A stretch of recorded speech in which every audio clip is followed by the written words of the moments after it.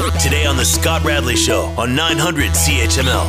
I don't know if you're going to be fighting for your right to party, but you're going to be fighting, or at least paying, a fine for partying.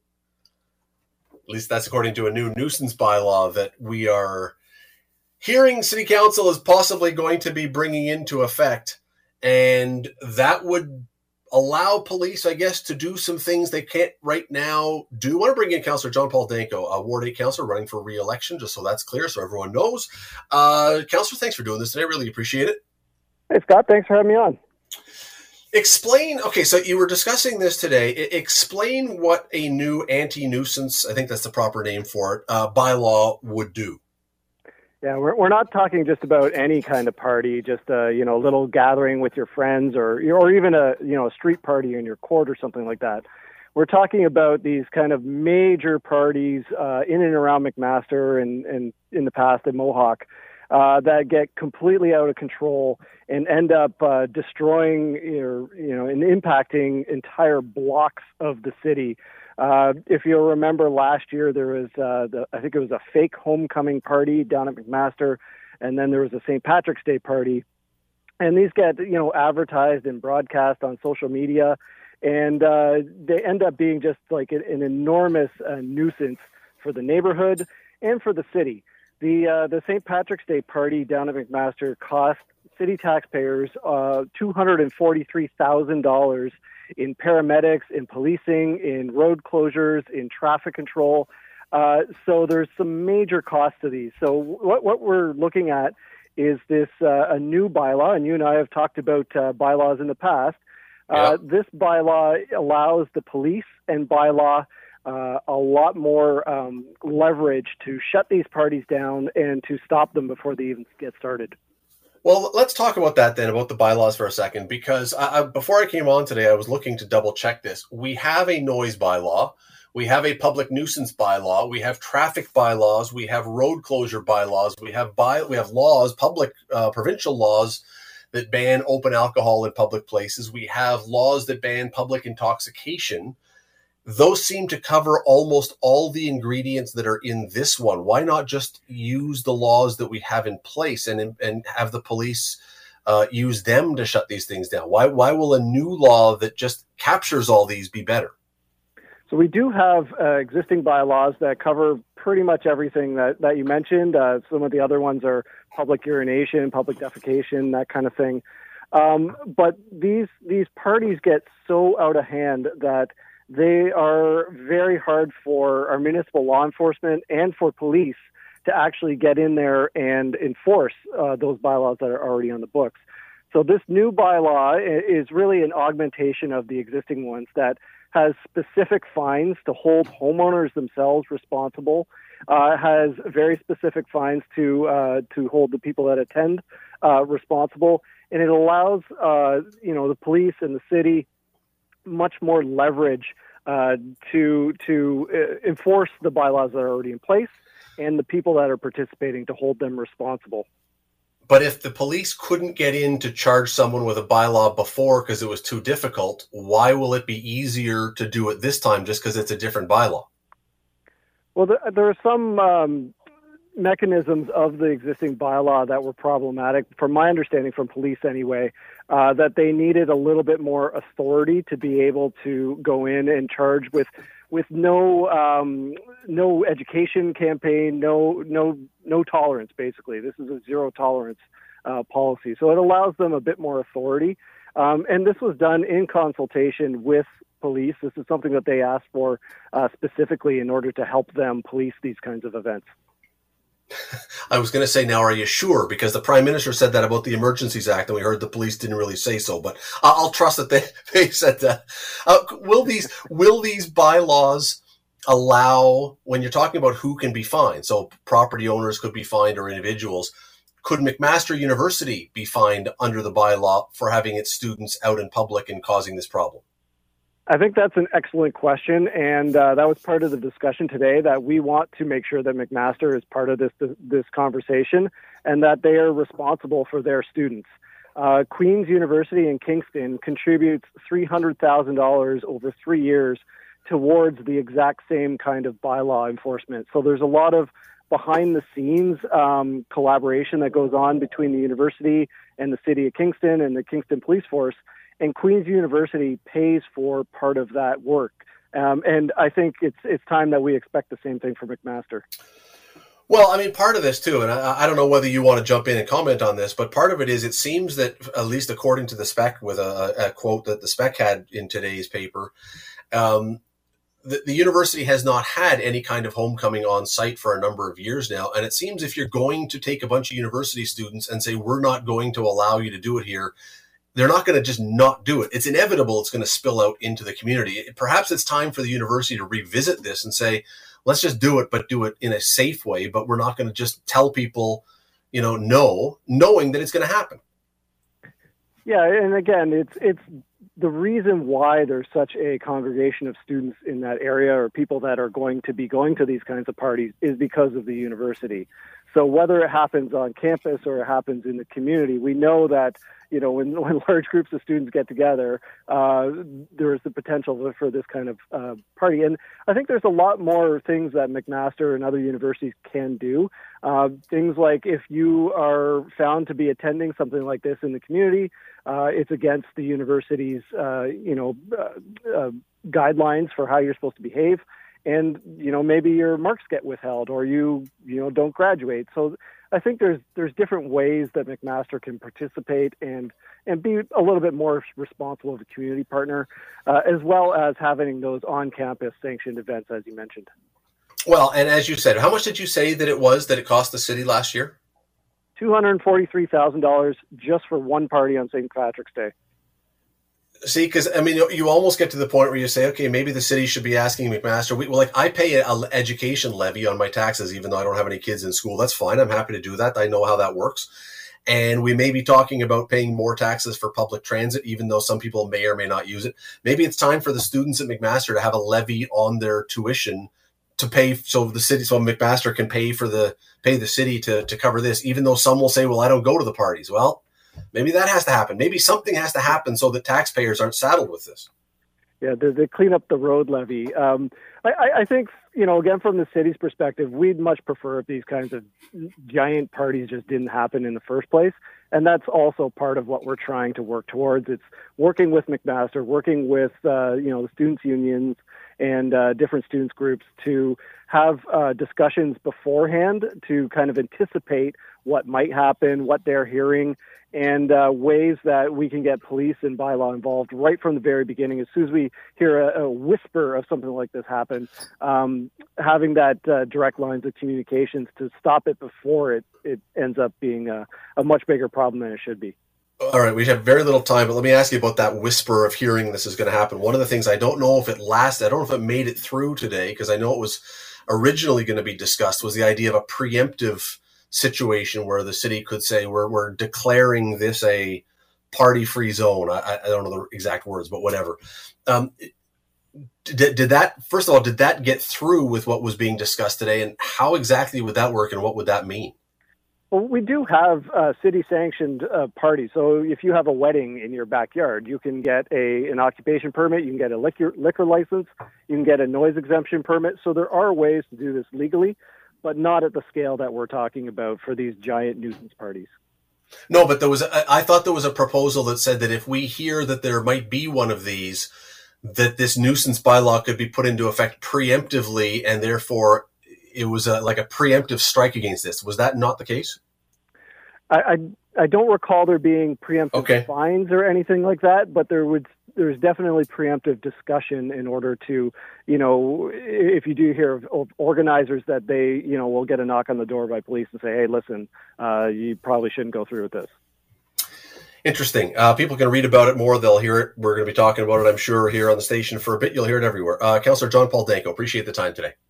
Anytime. Thanks for having me on. You're listening to the Scott Radley Show podcast on 900 CHML. What a furball the Ticats coughed up yesterday on Labor Day. Let me bring in Steve Foxcroft, not a CFL, an NFL official, a sports commentator, a basketball. He does everything. And he watches the Ticats. Whether that's good for him or not, I'm not sure today. But Steve, how are you? I'm doing good. Mr. Are you? And in honor of the first day of school, I'll call you Mr. Radley like I used to call my teachers. All right. Do you give me an apple too? Yeah, I'll bring you an apple. Yeah, I'll do that. Hey, Wendy's has a caramel apple frosty now. I just saw. Well, I didn't Really. Yeah, I saw that. Maybe so have there to. You go. That's got to be better than pumpkin spice latte at Starbucks. So maybe I'll have to try that one in the next few days. Give it a whirl. Okay, so on a scale of 1 to 10, 1 being non-stinky and 10 being full stinkage, how was that Labor Day game yesterday? Well, that was, it ended up being a 12 out of 10. But as we went along, it was just like a 3-4 out of 10, I thought. But typical of the Ticats this year, the second half, it disintegrated. And that made it catapult to a 12 out of 10 for me. And, it's inexcusable that we let the Argos come in and embarrass us on Labor Day. Any other day, we can swallow it better, but not on Labor Day. And then especially Speedy B had his best game of the season, too, and that just added to the bad taste that we all have in our mouths today. You are being kinder than I am by saying the first half was not that bad. I mean, they didn't score a point on offense. You can say, well, they got a point on a punt. But even that, it's not even a missed field goal that was wide that got them a single. They literally scored nothing on offense in this game on Labor Day in front of the home crowd. I know the weather wasn't great, but Steve, I mean, look, I can't recall, honestly, going back to the truly horrendous years of 2003, 2004. I can't remember a Labor Day game that was that bad. It was bad. It reminded me of how I felt like the year John Gregory took over and we were 0 for Labor Day, like 0 for the season up until Labor Day, but we actually won that game. And that was the magic of Labor Day. And this was that in reverse almost, right? And getting back to that, like the CFL changed the rules this year to make offense flourish more. And it's actually hard, I think, in the CFL not to score a point on offense. Like, you'd argue that yours, like, that's special teams where they got the single point. Yeah. Punting it into the wind where the Argo punt returner just misjudged the fact that we could kick it that far. So, not scoring on offense is a huge concern, especially when they changed the rules this year. I will count, even though it's technically special teams, if you miss a field goal even and get the single that way, I'll count that as offense because you put yourself in range at least. You did something in an attack mode to give you a point, even though technically it's... But this was not that. This was just overall a absolute stinker of a game. And look, you're right. The first half, at least they were close, mostly because Toronto was almost as bad as they were. I mean, here's the problem, Steve. From an end, the football season is, it's a wash. I mean, the Ticats, I'm sorry, not the franchise. I'm talking this year, the 2022 Hamilton Ticats stink. They stink. They are a terrible team. They are 3-9. They stink. But worse, the entertainment value of this game and others. I'm telling you, there's been some amazing CFL games this year, but there's been a bunch where you look and you go, man, where are you finding your new fans if this is what you're offering? It's going to be tough to sell tickets the rest of the season now after you have everyone at the park and watching on TV for Labor Day and perform like that. I don't know. Get the game before, the Montreal game that went down to the wire, was it exciting? Like I found that at least exciting because we won the game and then we lost the game right at the end with the 2 kicks right at the end of the game. So that's been sort of the story of, it seems like the last year and a half is the games have at least been close at times, right? And the Eastern teams have been giving us fits. Like Montreal's been giving us fits the last 2 years. The Argos have been giving us fits. But at least with the Argos on Labor Day and over the years, we win the games when they count. Like last year, we went in for the Eastern final and we won the game that counted to host the Grey Cup and be in it. Like that was pretty special. So I just think, as I sit back and I try to look at it rationally instead of as a fanatic, like a lifelong Tiger Cat fan that bleeds the black and gold, where you want to react and make all these changes and do everything. When I look at it, when I step back and look at it, and I know this is never an excuse that Coach O or any coach wants to use, we have to be healthy. Like, when was the last time we went 4 deep at the quarterback position and probably 8 or 10 deep on the offensive line? So I do look at that. Okay, and I grant you that in this particular game, you had to go that deep in the quarterback position, but they didn't suddenly become 3-9 because of one game.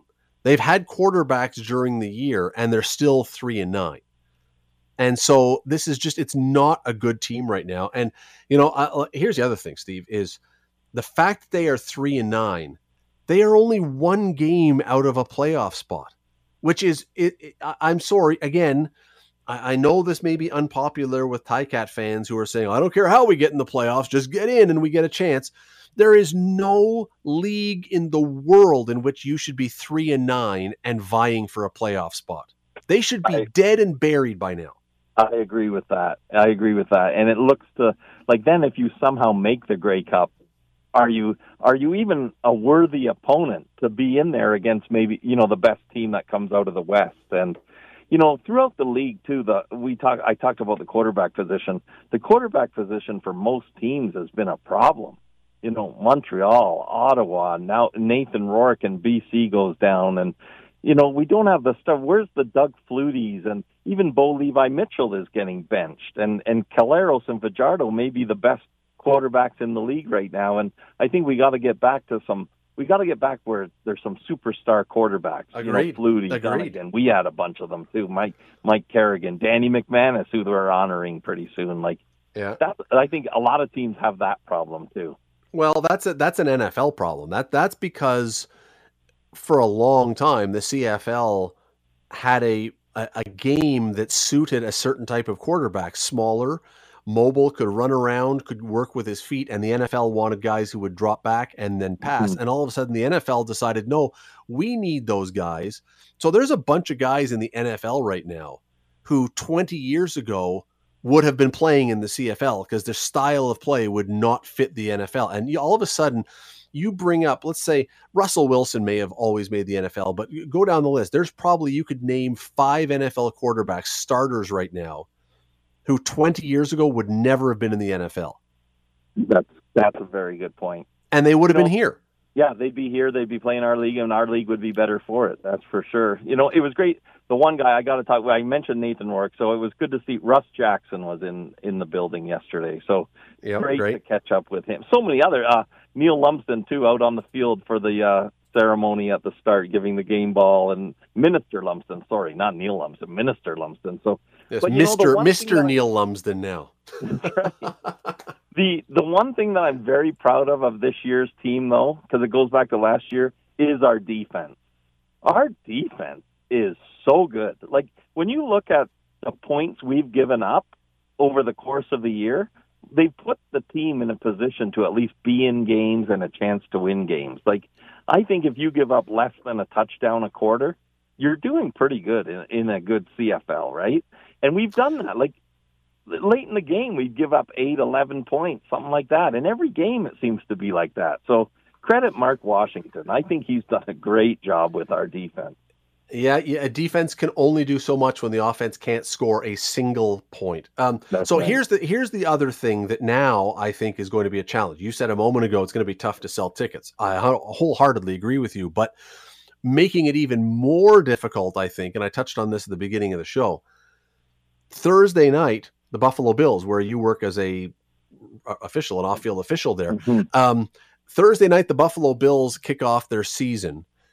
Most people that are out there are saying, if not the favorites to win the Super Bowl, certainly in the top 3. And most people are saying they expect them to be, if not the top rated offense, in the top 3. Last year, if they're anything like they were last year, unbelievably exciting team. And now you've got, so the Buffalo Bills just a little ways down the road, getting lots of TV time, are going to be who you're competing with for eyeballs, because now the Ticats and what they are doing is going to be for entertainment purposes only compared to the Buffalo Bills. That's a losing battle with this team. Right now, it's funny you brought that up because I've been thinking about that as the season has progressed with the Tiger Cats. Because for me, being involved with both teams, or being a fan of the Cats, working for the Bills over the years, I've loved it when both teams have been competitive and decent. And it's like the little boy on the schoolyard talking about the first day of school again on the teeter-totter, right? When the big kid has the other kid elevated and won't let him down. Well, that's what the Buffalo Bills are from a competitive market right now to the Tiger Cats, you could say. Because the other thing is, Bills tickets, you can't get them right now. So if you do want to try to go to a game, you're getting them on a secondary market. So your dollar spend is that much more right now if you're interested in making the trek and wanting to go. Which a lot of people want to do that right now because it's a big deal. You could buy right now. You can buy right now Ticats season's tickets for the price on the secondary market of a Bills Monday Night Football ticket. I think they play 2 Monday night games this year. Fortunately, my son, for Father's Day and my birthday, bought me Monday Night Football tickets for one of their games this year. And we've been following the secondary market thinking, we really want to go to the game and we're going to go to the game, but we could sell this and pocket some good coin. We're not going to. We're going to go.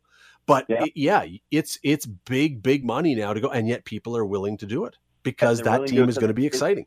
Yeah, because of what you said, they're a contender, they're a favorite, they're going to be exciting, they're going to be good, and that's the people want to be involved in that. People want to be in the stadium for that, and they'll pay the price to do it. And unfortunately for the Ticats now, they have to. What you said, they have to stay in contention for a playoff spot, right? They have to have their remaining games be relevant to get the fans in the stands and get them to buy and hopefully sell out Tim Hortons Field again. That's okay. I call it that too. We talk about Labor Day, and I automatically think of Ivor Wynne Stadium because I probably went to about 35 Labor Day games there. So the Buffalo Bills, I say they start on Thursday. They kick off against, of course, the Super Bowl champions, the LA Rams, because why make it easy? Will the Buffalo Bills, is this finally going to be the year the Buffalo Bills end up winning it? That is a great question. I think they are, like what you said, they're like a Final Four team for sure. Like they should be able to do that with their eyes closed. But in the playoffs then, you don't know what's going to happen. But the one thing that the Bills will have in their favor, I believe, is the home field advantage through the playoffs. They should be a good enough team, although they do have a tough schedule to start. It gets a little easier later in the year, but if they can secure home field advantage, that should get them a great opportunity to at least make the Super Bowl. And then from there, it's depending on who you're up against and who has the better day. But the one thing I've found about Josh Allen in the last few years as he's grown up in front of our eyes, he likes the bright lights. He has his best games when they're national TV games. And most people think every game's a national game. They aren't. You know, we know the national games, the Sunday at 4 o'clock, the Sunday night and Monday night and Thursday night games. But Thanksgiving they're playing on again. He's had great games when they're national. So I would say that I think this is the year that the Bills do it because they just look that good up and down the lineup. However, we live in the shadow. We live near enough to Western New York to know Wide Right, the Lost Helmet, the Music City Miracle, Toe in the Crease, Coin Flip, just like single words that mean a lot. It is. And the latest was 13 seconds. 13 seconds. Well, that was City. Coin Flip. I'll call it the same one, but yeah, 13 seconds. Right, Coin Flip, 13 seconds. Oh. There is some kind of cosmic thing that says that not only can a Buffalo team not win, that the cosmos will not allow a Buffalo team to win, but they have to lose in the most painful way possible that entirely ruins the psyche of their people. They can't just lose. They can't go to a game and just lose. It has to be in a horrendous, weird kind of way that just torments the fans. Thankfully, on the first day of school, we don't have to think about that until probably late January or February 12th, Super Bowl Sunday. What other city has had leagues change rules specifically because of playoff losses that they were in. The toe in the crease rule got changed right after Buffalo lost the cup because of it. And now the coin flip and overtime rule changed after Buffalo loses. They're the only city that can possibly have these kind of things that are so egregious that leagues change entire policies because of it. It's only torturous. To be a Buffalo sports fan, it has been torturous. So we gotta hopefully put that to bed this year. Hopefully the Ticats can rebound, and hopefully the Bills can make up for all those years and those situations that you just listed quite eloquently, I might add, too. I hope the Bills can do it. I mean, there is no fan base on planet Earth anywhere, and I don't just mean in the North American sports. There is no fan base anywhere that deserves a championship more than the long-suffering fans of Buffalo, and that includes the people in Toronto. They got their Raptors championship a few years ago. There is when you remember the Raptors parade, could you imagine what the Bills parade would be like comparatively? There would be nobody. There would be nobody left in their homes. Like some burglar would be able to clean out all of North Tonawanda and East Cheektowaga because there would be nobody in their homes at all. And even if the alarms started going off, the police would all be at the parade too. You could literally rob everybody of everything because it would be that big. But I don't know. What? They wouldn't mind a bit. They would love it. Probably. Just don't touch my Bill stuff. Yeah, exactly. Take everything I got. Leave my Bill stuff there. We'll see. We'll see. But I just have this horrible feeling that they're going to get to the Super Bowl, and then something will happen. Somebody will get hurt. Something weird will go down. They'll be the first team that the official flips the coin and it lands on its side or something. Like that would be Buffalo. That would be Buffalo. Yeah, that would be the curse. The curse would continue for the Bills and the Buffalo sports fan. Yeah, well, let's hope not. But anyway, at least Thank the you Bills. for letting me lament and just talk out loud a little bit after Labor Day, because we left the stadium pretty bruised yesterday. So it's good to have a chance to talk about it. Steve, I said at the beginning of the show that I am going to insist from now on that we don't apply the word classic to the Labor Day game until after the game is played, and then we determine whether it earned it, because this one did not. No, that was a stinker. And then the weather came in too to dampen our spirits as well, which wasn't expected from what I was told anyways. Steve Foxcroft, always appreciate having you on, man. Thank you for doing this. Good to catch up. Thanks, Scott. Have a great day. The Scott Radley Show, weekday evenings from 6 to 8 on 900 CHML. The Scott Radley Show podcast is available on Apple Podcast, Google Podcast, and wherever you get your podcasts. I'm Scott Radley. Thanks again for listening, and do not forget to subscribe to this podcast. It is free. You will never miss an episode, and also be sure you rate us and review us. Whatever you think of us, we'll take it. Thanks for listening.